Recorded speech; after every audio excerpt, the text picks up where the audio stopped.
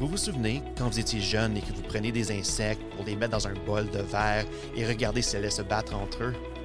Non, c'était seulement moi. Peu importe.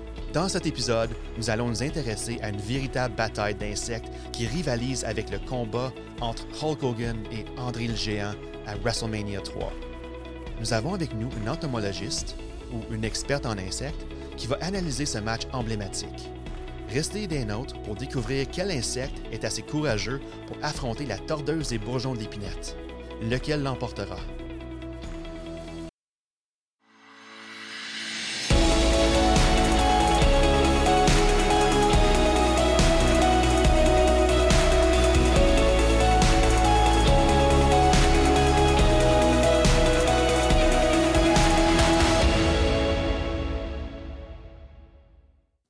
Bienvenue à un nouvel épisode de La Science simplifiée. Je suis votre animateur Joël Hull.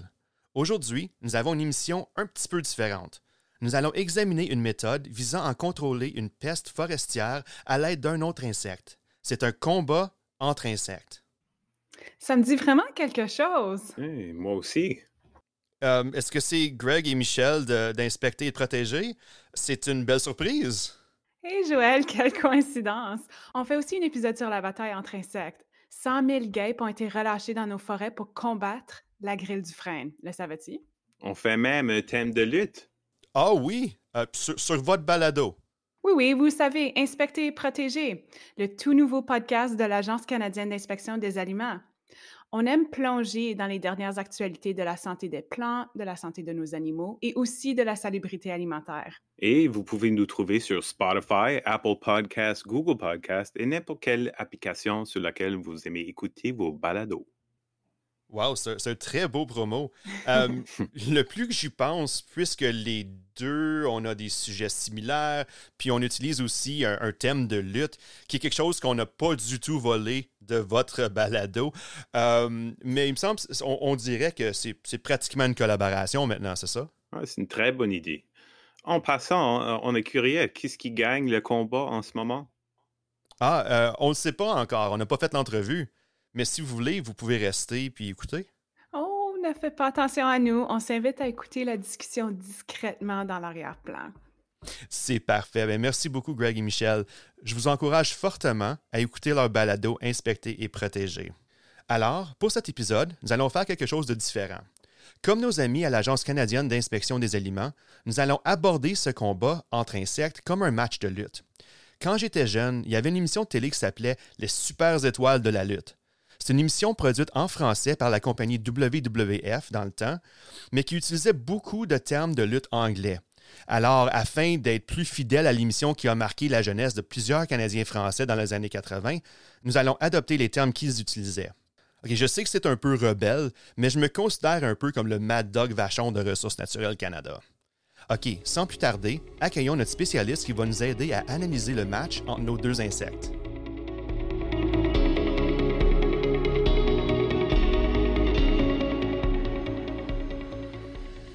Aujourd'hui, on a l'entomologiste Véronique Martel du Centre de foresterie des Laurentides. Véronique, comment ça va?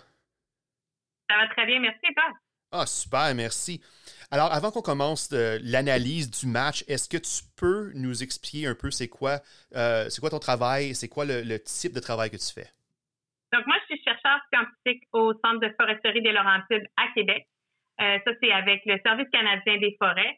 Et donc, moi, je m'intéresse aux insectes des forêts, donc les insectes qui attaquent les arbres. Mais un peu plus spécifiquement, je regarde les insectes qui vont se nourrir des autres insectes. Donc, ça, c'est ma spécialité, vraiment. Merci, Véronique. Donc, aujourd'hui, à l'agenda, nous avons deux adversaires et on va essayer de déterminer s'il y a un gagnant entre les deux. On va commencer par ce qu'on appelle le heel, qui est un terme de lutte qui veut dire, normalement, le lutteur qui est le méchant. Alors, Véronique, est-ce que tu peux nous présenter le premier insecte, s'il vous plaît? Oui, donc on a la tordeuse des bourgeons de l'épinette, qui est un insecte, une chenille, en fait, qui va donner un papillon, qui est présent naturellement en Amérique du Nord et qui va se nourrir des bourgeons, du sapin et des différentes épinettes. Donc, est-ce que c'est un méchant? Oui et non. Il est présent naturellement, il fait partie de la nature. Donc à ce niveau-là, on ne peut pas vraiment dire qu'il est méchant, Mais par contre, il y a des épidémies à tous les 30 et 40 ans. Et durant ces épidémies-là, les populations vont devenir tellement élevées, il y a tellement de chenilles dans les arbres que ça peut éventuellement tuer les arbres. Et c'est à ce moment-là que là, on peut peut-être considérer que c'est un petit peu le méchant parce que ça peut venir évidemment nuire à l'économie forestière au pays. Je vois. Alors, pour notre épisode ici, on le considère comme le méchant, mais c'est vraiment une question de perception. Exactement. Parfait. Alors, on a la tordeuse d'un côté. Est-ce que tu peux nous expliquer c'est quoi l'autre insecte qui est l'adversaire? Donc, on ne parle pas ici d'un adversaire de la tordeuse, mais de plusieurs adversaires qu'on peut regrouper sous le terme de ennemis naturels. En gros, ennemis naturels, on parle principalement de prédateurs, mais aussi de parasitoïdes. Et un parasitoïde, c'est un insecte qui va pondre ses œufs à l'intérieur d'un autre insecte et qui va le dévorer de l'intérieur. Donc, on s'imagine bien que ça va tuer l'insecte qui va attaquer comme ça. Et donc c'est lui, là, l'adversaire dont on parle, c'est tous ces ennemis naturels-là. Et là, on parle de plus d'une centaine d'espèces différentes de parasitoïdes qui peuvent attaquer la tordeuse des bourgeons de l'épinette, que ce soit les œufs, les chenilles ou les chrysalides. Donc, c'est vraiment tout un complexe d'ennemis naturels ici dont il est question. Alors, c'est pas vraiment un match 1 contre 1, c'est comme un Royal Rumble, disons, où ce que tu as plusieurs compétiteurs qui sont vraiment tous contre la tordeuse. OK, puis chaque insecte attaque la tordeuse à différents stages, c'est ça? Donc, exactement. Chaque espèce de parasite va avoir son stade préféré qui va attaquer. Et exactement l'œuf, la chenille ou la chrysalide. En fait, le papillon est le seul stade qui n'est pas attaqué par aucun parasitoïde. Donc, une fois que la tordeuse est rendue à papillon, là, elle ne peut plus être parasitée, mais par contre, elle peut se faire manger par un oiseau, par exemple. Alors, on a plusieurs adversaires. C'est un écosystème qui est quand même assez complexe. Comment est-ce que nous, à Ressources naturelles Canada, est-ce qu'on est impliqués? On est vraiment très impliqués dans la recherche sur la tordeuse. Puis les ennemis naturels et parasitoïdes, c'est une partie importante parce que c'est quelque chose qui contrôle la tordeuse de façon naturelle. Donc, c'est un système qu'on ne veut pas perturber parce que si on venait enlever cette pression-là sur la tordeuse, bien, les populations de tordeuses seraient encore plus élevées qu'elles peuvent l'être. Donc, c'est important de s'assurer que quand on fait quelque chose, que ce soit une intervention contre la tordeuse ou des coupes ou différentes interventions forestières, on veut s'assurer qu'on ne va pas affecter tous ces ennemis naturels-là. Donc, ça, c'est une grosse partie, entre autres, des recherches qu'on va faire. Essayer de comprendre comment ça se passe et éviter de perturber cet équilibre-là. Est-ce que tu peux nous donner un exemple de projet de recherche? Oui, j'ai eu un projet de recherche qui regardait une espèce en particulier qu'on appelle un trichogramme, qui est un insecte de parasite qui, lui, va pondre ses œufs dans les œufs de la tordeuse. Donc là, on parle de quelque chose de très petit pour se développer à l'intérieur d'un œuf d'insecte. Et puis, c'est un projet de lutte biologique. Et la lutte biologique, c'est vraiment ça. C'est quand on vient augmenter la population d'un parasitoïde ou d'un ennemi naturel quelconque pour lutter contre un insecte. Donc, on va venir donner une petite augmentation des populations pour essayer d'augmenter la mortalité qui va être infligée. Mais dans ce cas-ci, c'est un insecte qui est déjà présent en forêt. Donc, on rajoute rien dans le système, on vient augmenter ces populations temporairement pendant que les œufs de la tordeuse sont là.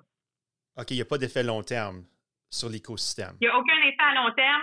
L'insecte, le trichogramme vit probablement 2-3 jours s'il est chanceux. Et puis après ça, il va mourir. Donc, il va attaquer les tordeuses, les œufs qu'il trouve quand il est là. Mais si on revient l'année suivante, tout est à recommencer. On n'a pas d'effet à long terme. OK. Alors, dans ton cas, est-ce que c'est toi qui as élevé les œufs trichogrammes? Comment que ça fonctionne? Les trichogrammes, c'est une espèce qui est disponible commercialement. Donc, on peut carrément aller sur Internet et en commander. Donc, ça, c'est très pratique dans ce cas-ci. Donc, c'est élevé par une compagnie qui fait ça dans des chambres de croissance contrôlées. Donc, moi, je les fais venir, mais le stade dans lequel je les fais venir, c'est pas des adultes trichogrammes, c'est des œufs qui sont parasités. Donc, c'est un stade qui est mieux protégé, disons, qu'un adulte. C'est le stade qu'on va utiliser quand on veut relâcher des insectes en nature. Je vois. Et comment est-ce que c'est quoi le processus pour relâcher les insectes? Est-ce que tu vas dans la forêt, puis tu as un pot, puis tu dis, OK, allez-y, volez. C'est comment ça fonctionne? Ça fonctionnerait si on faisait ça comme ça, mais évidemment, ça serait assez long. Donc, la façon traditionnelle, une façon dont un format dans lequel on peut les acheter, c'est des cartes. Donc, c'est un carton sur lequel est collé les œufs parasités et qu'on va accrocher après les branches de la forêt. Donc, on peut marcher, accrocher les cartes sur des branches, puis quand l'insecte va sortir, quand le trichogramme va sortir, il va s'envoler et partir à la recherche d'œufs à parasiter. Mais bon, c'est une technique qui est quand même longue dans le sens où il faut marcher dans la forêt. Et les forêts n'ont pas tous des beaux sentiers bien nettoyés. Donc, c'est pas nécessairement la méthode qu'on va privilégier. Ce qu'on a fait dans notre projet de recherche, c'est qu'on a utilisé des drones pour relâcher les trichogrammes parce que c'est quelque chose qui est rapide, qui est efficace et qui, même si c'est plus cher que de moi qui marche en forêt, c'est quand même quelque chose, une technologie qui se développe extrêmement rapidement, donc les coûts diminuent avec le temps et ils vont être amenés à diminuer encore. C'est toujours le fun de jouer avec des drones de toute façon. Oui, on aime ça. Oui, puis si je comprends bien, dans le passé, il y a des choses similaires qui se sont faites, mais avec des hélicoptères, c'est ça? C'est bien ça. Donc, c'est un petit peu le même style de projet, mais dans les années 80, évidemment, les drones n'étaient pas ce qu'ils étaient aujourd'hui, donc ils utilisaient des hélicoptères. C'est quelque chose qui est beaucoup plus coûteux, qui est un petit peu plus compliqué aussi parce que, bon, il faut quand même un site pour décoller et atterrir. Et dans le cas du drone, ça en prend un, mais il est tellement petit que c'est plus facile, c'est plus polyvalent, disons, et puis les coûts sont beaucoup moins importants que pour l'hélicoptère. Quand tu relâches les trichogrammes, est-ce que c'est possible qu'il y a des insectes autres que la tordeuse qui soient affectés? C'est une excellente question. Les trichogrammes peuvent attaquer différentes espèces de lépidoptères, donc de papillons, toujours au stade de l'œuf. Donc, ils ne sont pas spécialisés sur la tordeuse. Par contre, comme ils ne vivent pas longtemps, donc on parle peut-être de 2, 3, 4 jours, ils vont attaquer les œufs qui sont présents dans la forêt au moment où on les relâche. Donc, déjà, ça limite beaucoup. Puis, ils vont, un peu statistiquement, si on veut, ils vont attaquer ce qui est le plus abondant. Parce que c'est ça qu'ils vont rencontrer le plus souvent. Et nous, on fait ces travaux-là dans des forêts qui sont infestées par la tordeuse. Donc, l'insecte le plus abondant dans ces forêts-là, c'est la tordeuse. Donc, ils vont principalement rencontrer des œufs de tordeuse.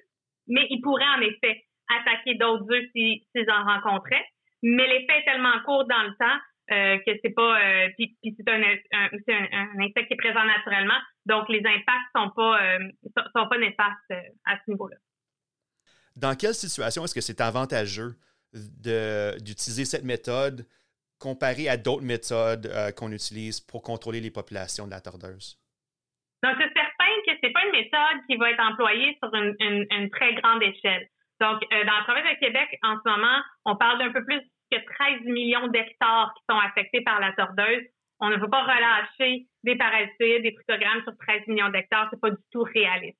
Donc, c'est quelque chose, d'une part, qui va se faire à très petite échelle, mais qu'on pourrait privilégier dans des endroits qui, pour différentes raisons, seraient pas appropriés pour des insecticides qui sont utilisés contre la tordeuse. Donc, on peut parler d'aires protégées, de parcs, de camping ou d'endroits un peu plus habités. Il va y avoir des maisons, des habitations. Donc, on pourrait utiliser ça à la place d'utiliser des insecticides sur des petites superficies. Super intéressant. OK, alors si on regarde, disons, le match ici, dans ce cas-ci, où on a la tordeuse de bourgeons de l'épinette d'un côté et le trichogramme de l'autre, est-ce qu'il y a un gagnant?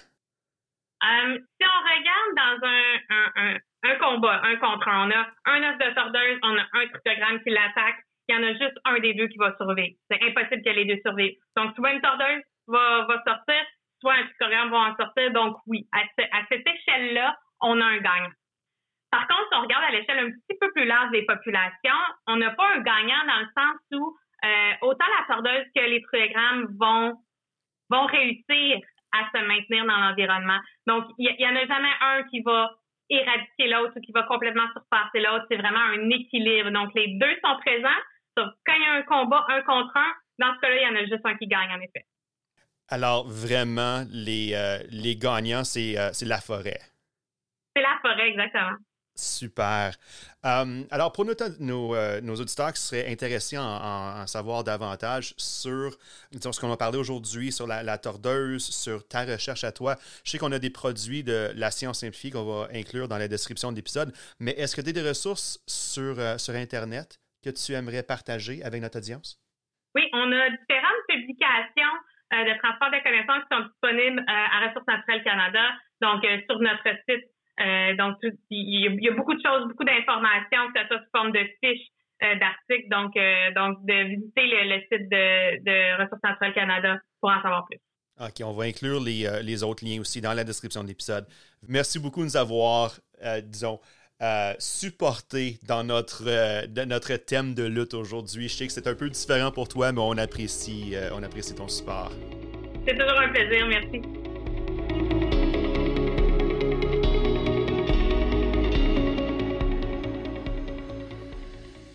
C'est toujours plaisant de jaser avec Véronique. J'en apprends toujours beaucoup. Et maintenant, je sais c'est quoi un trichogramme. Michel et Greg, est-ce que vous avez aimé l'entrevue? Hey, ce fut vraiment intéressant, Joël. Merci de nous avoir invités. J'ai super aimé. Si vous avez aimé cet épisode, écoutez la nôtre sur les combats entre insectes. Elle est sur le nouveau balado officiel de la CIA, Inspecter et protéger. À bientôt! À bientôt, Greg et Michel. Chers auditeurs, si vous souhaitez en savoir plus sur la façon dont nous luttons contre la tordeuse des bourgeons d'épinette, consultez les liens dans la description de l'épisode. Il y a également un lien qui mène au balado Inspecter et protéger de l'Agence canadienne d'inspection des aliments, et plus particulièrement leur épisode qui porte sur les insectes qui luttent contre d'autres insectes. Nous sommes ravis d'avoir pu collaborer avec eux. N'hésitez pas à les consulter. Si vous avez aimé cet épisode, abonnez-vous à notre chaîne. Vous pouvez aussi nous envoyer des commentaires ou partager l'épisode sur les médias sociaux. La Science Simplifiée a aussi un site web et une chaîne YouTube que je vous recommande de visiter. Nous avons des articles, des vidéos intéressants, tous sur le travail scientifique exceptionnel qui se fait ici à Ressources naturelles Canada. Les liens se trouvent aussi dans la description de notre épisode. Merci de nous avoir écoutés et ne ratez pas notre prochain épisode.